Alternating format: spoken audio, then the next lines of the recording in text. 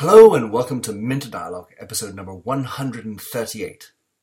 This interview is with Bertrand Pécresse, CEO and founder of the Global Editors Network, a non-profit association that brings together editors-in-chief and senior news executives from all platforms, be it print, digital, mobile, or broadcast, around the common goal of defining the future of journalism.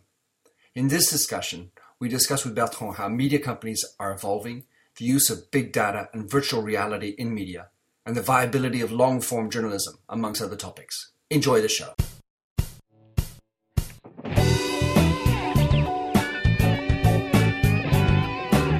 Welcome to the Minter Dialogue podcast, where we discuss brand marketing with a focus on all things digital.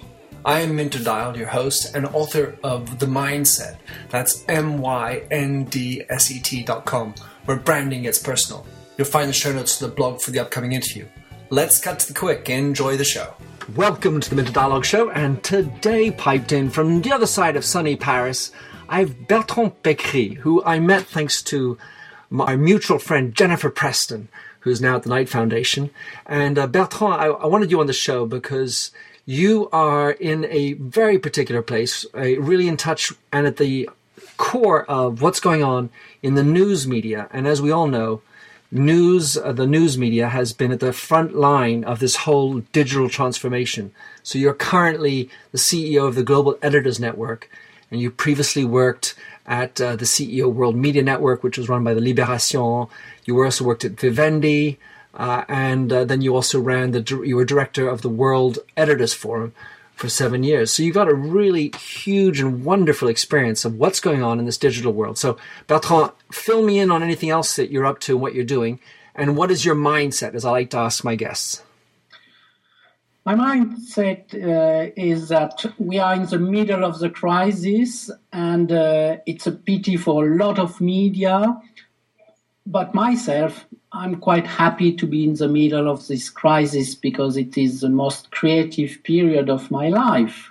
So it's a bit cynical to say that because people, they are losing their jobs, they are losing positions, readers are less and less. But in the same time, it is really the best period for being creative and imagine new storytelling. I think the most important thing at the moment is inventing new storytelling methods.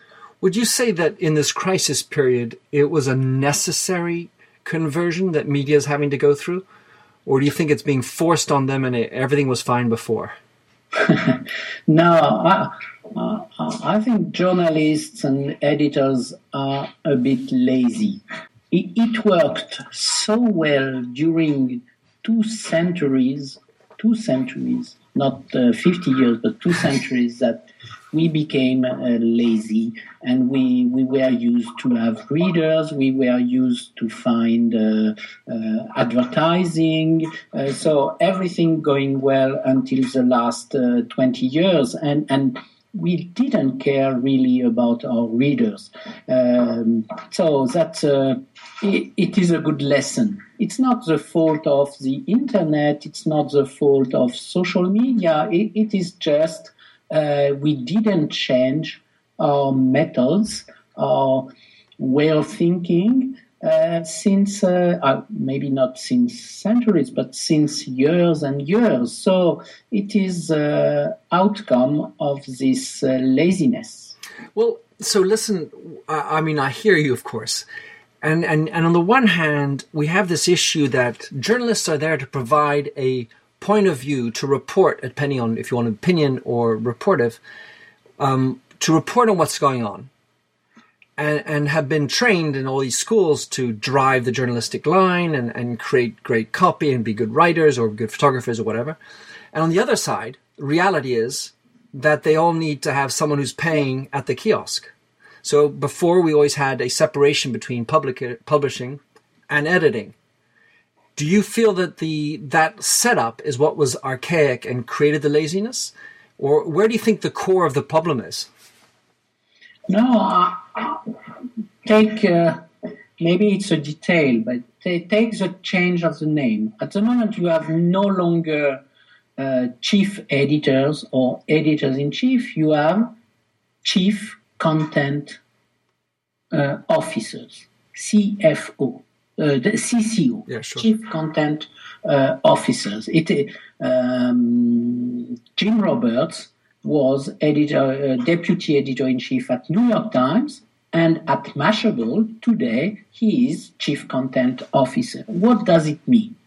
It means that we are blurring the frontiers with the lines between editorial and advertising and revenue, and I think it is good to take care about revenues, to take care about the business model, and editors were very far from that. So for this specific issue, it is good to have someone taking care of revenues. On the other side, with native advertising, with this change of title, you could see that more and more publishers put the emphasis on the revenue side, saying, not saying we don't care about content, but revenues first, and it is the rule in many publishing houses. It is not the case at The Economist. It is not the case in some very interesting newsrooms. But on the majority of newsrooms today, they abandoned they are abandoning the editorial skills. They are just it's a renouncement, and for me it is very sad. Yeah, because they're going after the taglines to get the best search in Google. Yes, Google search engines in general represent between 30 and 50% of the origin of the readership of the online readership. Maybe less since 2012, and really the explosion of social media. Now search engines are less important. So the fault is not on search engines and Google and Yahoo. It is just people changing their habits. Mm-hmm. They go where they consider they find a relevant information. So we don't own, editors or we publishers don't own anymore the readers. One of the things that I like to parallel, Bertrand, is when I'm working with my brands and companies, my clients, a lot of the times I'm working in luxury. And luxury, I feel there's a real parallel between, let's say, traditional, well-respected media and luxury, which is that the creative director of luxury has a vision and is going to set the taste. Just like a film critic is the person who's supposed to be the one who says, well, this film is good or bad. So a journalist is going out and writing his or her editorial line, and is sort of has always been in luxury, independent of customer taste. And? Well, so the luxury folks are now having to think, oh my gosh, I have to listen to these clients? Why do I have to listen to what's being said, blathering on in social media? And so that confrontation is happening very much in the luxury space. Yes, the parallel is okay for me. And what we are discovering is that there are new continents for journalism, And journalists here are a bit surprised. So I will take the example of big data and data journalism. Data, you have millions of sources, millions of information, almost impossible to digest without the good software, without the good processes. But data is a new continent for journalists. And at the moment, on Earth, how many data journalists do you have? You have maybe less than 5,000 data journalists. It's nothing. And in the next 10 years, you will have 100,000 data journalists. So we are, data journalists are just pioneers because what are they doing? They are discovering data visualization, how to make it correct, how to make it relevant when you have millions of data. They are discovering in a new form of investigative journalism, and we had that with Swiss Leaks recently. Mm-hmm. So we are discovering also. So I took this example of data journalism and big data, but crowdsourcing is another form of new form of journalism, and not yet accepted by traditional journalists. Mm. When everybody can have an opinion, when everybody can, you can source, you can make surveys, you can ask for a specific investigation on what you have in your kitchen, what you think about the weather, and so on and so on. So immediately, the traditional journalist considers it is not relevant, it is stupid. But no, people they want to know, they want to share with other people what they are thinking, why they care about this issue, their bicycle, their car, their dog, everything. So here you discover new fields of interest. So it is not geopolitics, it's not ISIS, it's not Obama, but they care about that. And because they care, the readers, the users care about that, we need to consider it is relevant. Beautiful. I mean, and so that whole, what you just said is so relevant for any company today. You know, find out what is relevant to your customer. So if we keep on the topic of big data, or crowdsourcing, how best can media companies take advantage of these things? Or should I ask, how do you think you can convert the mindsets of these more traditional media companies to take on board this stuff and convert their journalists and have them understand and accept these new continents, as you call them? I think there are two angles, two ways. First is hyperlocal. Find the best data, the most relevant data about your environment, and for media, hyperlocal data means in this city, data on this city, data on this neighborhood. So a new field is open if media companies said it was impossible to cover before.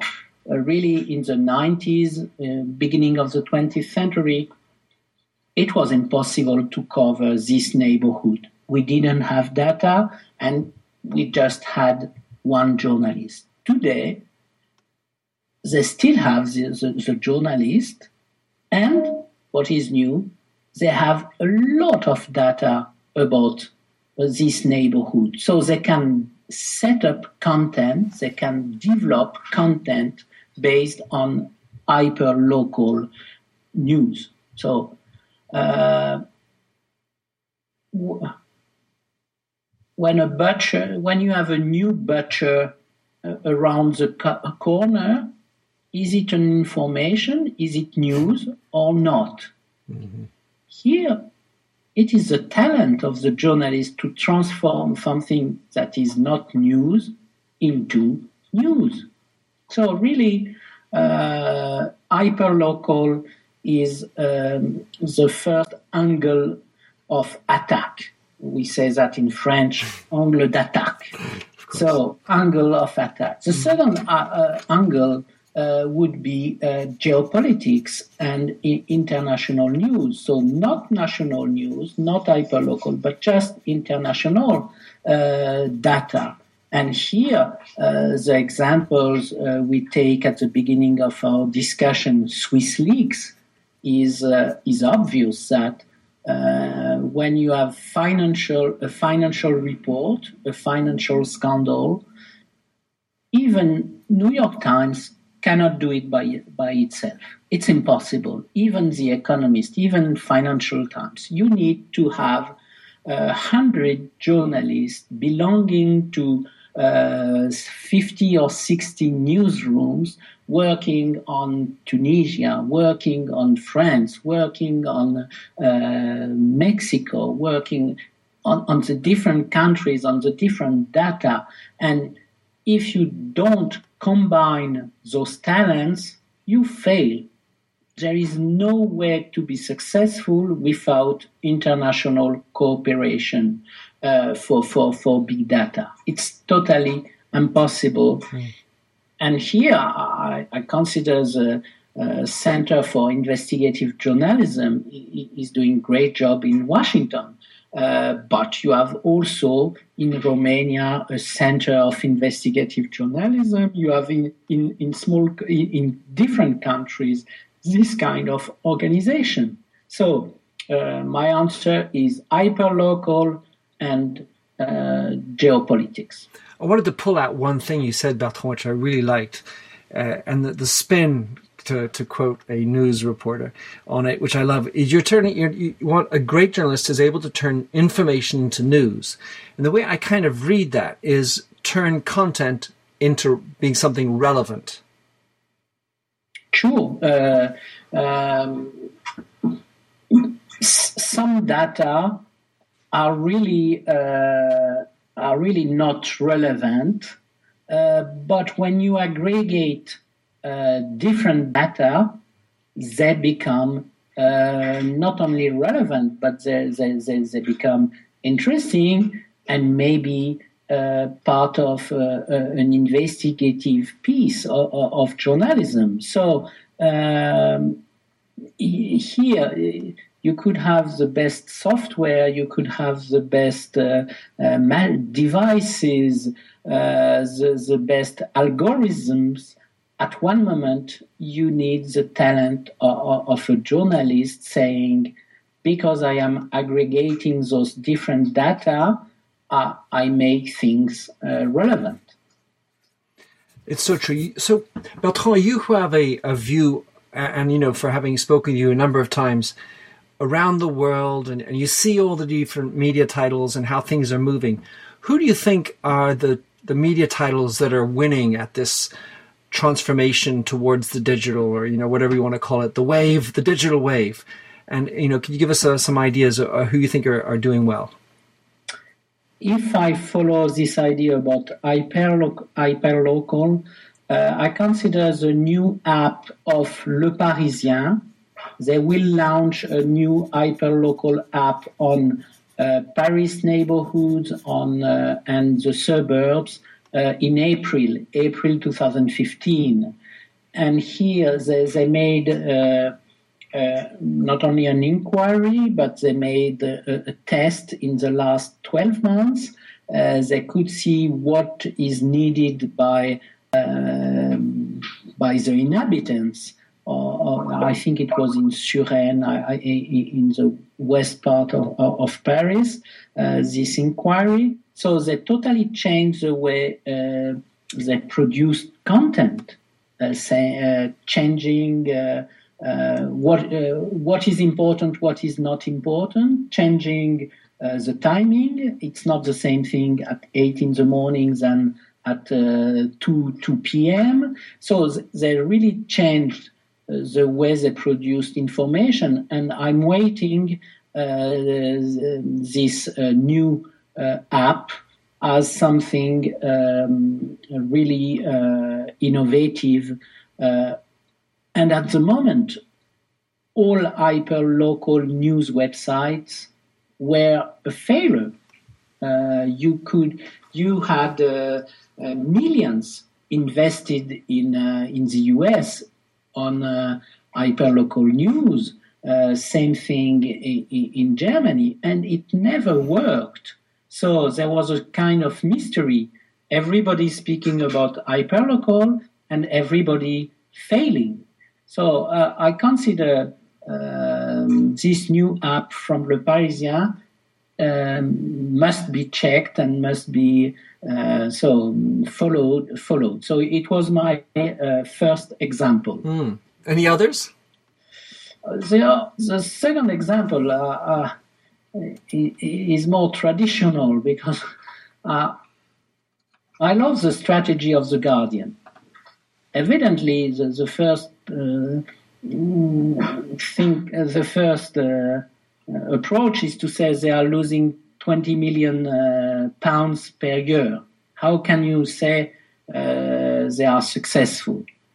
But their strategy, I consider their strategy is a good one for two reasons. First one is the readership is 1/3, 1/3, 1/3. 1/3 British, 1/3 American, 1/3 rest of the world. And they were 90% British 12 years ago. Mm-hmm. They totally changed this approach. The Guardian is a worldwide media as CNN, and it is very strange for The Guardian to become to have a worldwide audience and to be recognized in Australia, as in India, as in the US. How it was possible? So the potential is incredible. The second reason is for The Guardian strategy. So it's a very long-term strategy. It's not 3 years, 5 years. It's really 10 to 20 years. The second reason why I am admirative is that through foundations, through institutions, they opened first Guardian US, then they opened Guardian Australia, and today they are thinking about Guardian India, Guardian South Africa.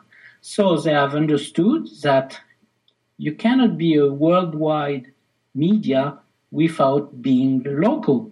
Mm. And so they don't need offices, they need real publications based in the main countries. So for me, it's a long-term strategy, and I consider it is a good one. Listening, Bertrand, to you and thinking about the world of bloggers and the way people are consuming content online. Of course, there's video and image. But if we look at text, I have a question for you about what do you believe is the future of long form online?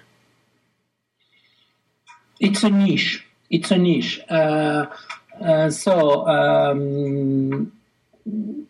I take the example of Weebits in Israel. The motto is to say, people no longer reading, we can transform every text in video. So they consider that text is dead. I'm not following this wave. I'm not surfing on this wave.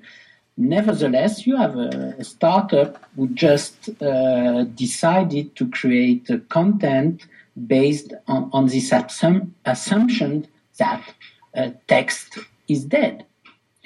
And we have a visual culture. So comic strips, bande dessinée, television serials. So everything today is based on a visual culture. So we will... it's impossible to consider that long-form narrative is more noble than other forms of storytelling. So I'm not... It's a niche, and evidently when you have... you will have an audience for long-form storytelling, long-form text, but it will be really a niche publications. Nothing more for me. Yeah, well, I mean, I'm glad you mentioned Wibbits, because that was one of they won the award at NetExpo last year. So I'm following very closely what those guys are up to. Then, all right, so if we go away from long form and we go a little bit more modern, shall we say, and talk about virtual reality, what role do you think virtual reality is going to play in the future of media? To find a place for news within the virtual reality world will be difficult. Not impossible, but very difficult, because immediately you think about gaming and movie. So what I understand today is that you have two schools. One school for me is represented by Noni de la Pena at USA Annenberg. The second school by Karim Ben Khalifa at MIT. The first school is really based on the movie culture. Take the example of Project Syria. Project Syria. Mm-hmm. You move in a street of Aleppo, and suddenly you have a bomb. And you are confronted to what happened with the bomb. People killed, people injured, and you have to save people, you have to protect yourself. So you are in the middle of a movie. And it is the first form of virtual reality, very close to a certain form of storytelling on emotion. Take the second example I have seen called The Enemy. It is done by Karim Ben Khalifa, a school working at MIT. And it is a confrontation between a Palestinian soldier and an Israeli soldier. You have an incredible economy of means.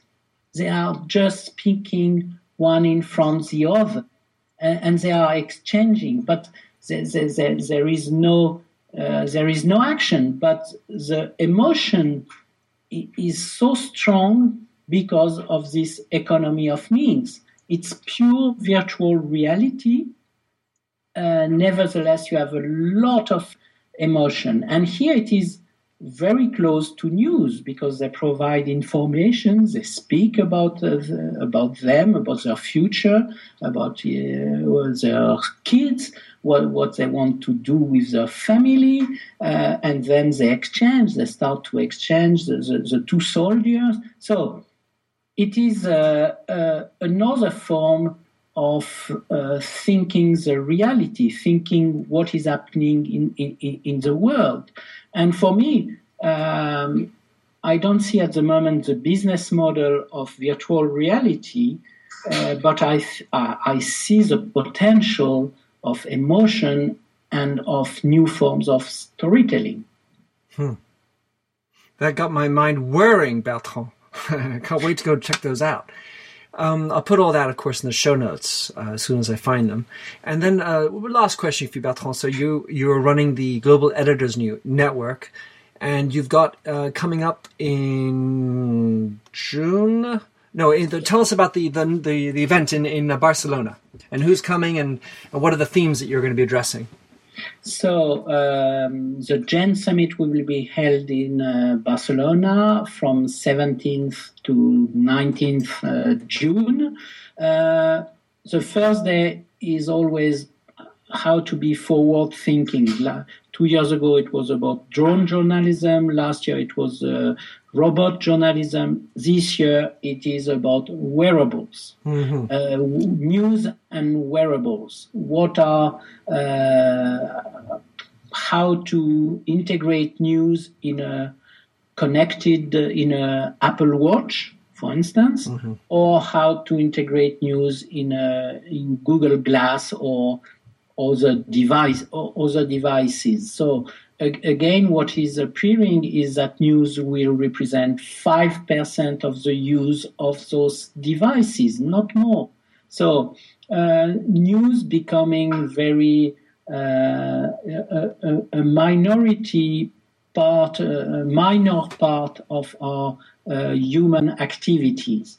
With those new devices. So that's I think the most interesting aspect of this boot camps. It is the first day. The second day, it's just 100% about mobile news. So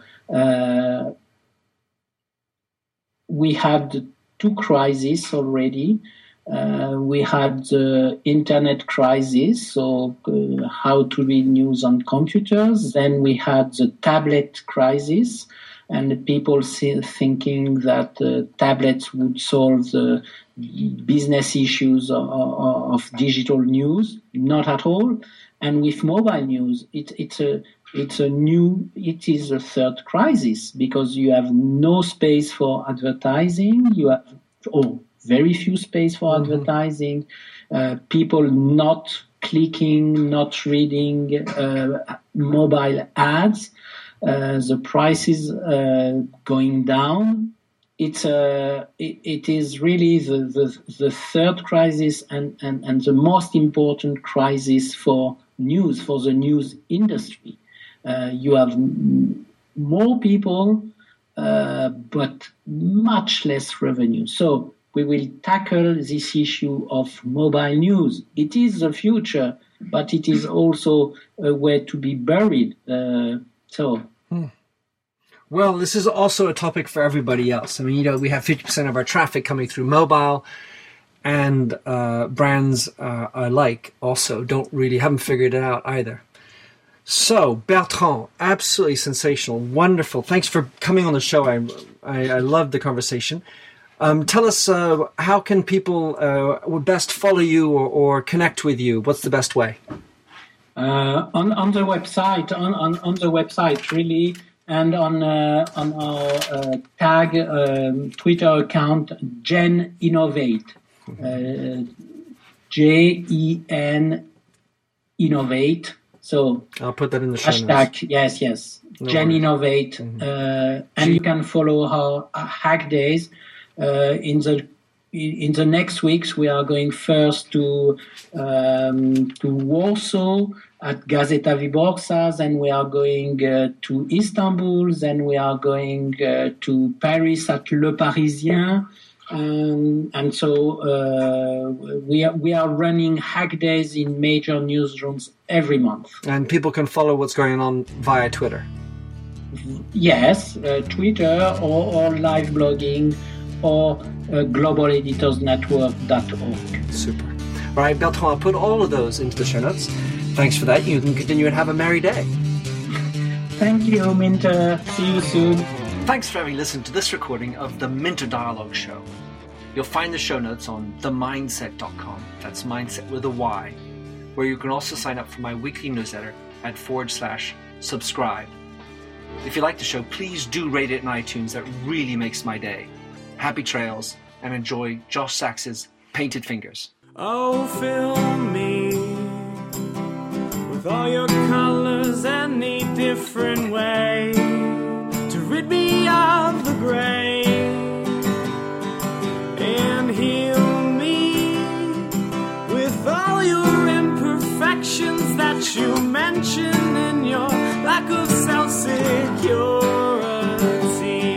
Oh, I wouldn't care about the art form as long as you would feel warm, wrapped in canvas. Hold me tightly, slowly we would paint a lover's portrait with all your favorite shades, and we'd paint it with our fingers to show the world the way we feel.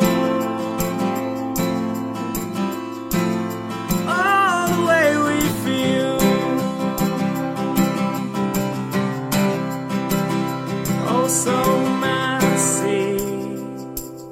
The ridges in our palms make colors blend and look ugly in the end, but they're pretty in their own disgusting values. We'd hang our portraits in the hallways, make our house guests cringe. Oh, I wouldn't care about the art form as long as you would feel warm, seeing all your colors on the canvas as we paint a lover's portrait with all your favorite shades, and we'd paint it with our fingers to show the world the way we feel.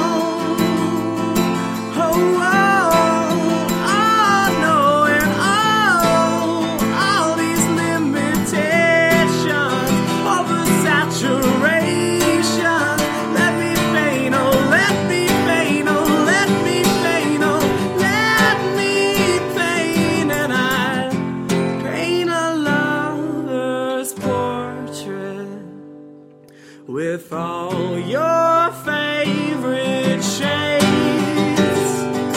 and we paint it with our fingers to show the world the way we feel. Oh, the way I feel. Oh, the way I feel.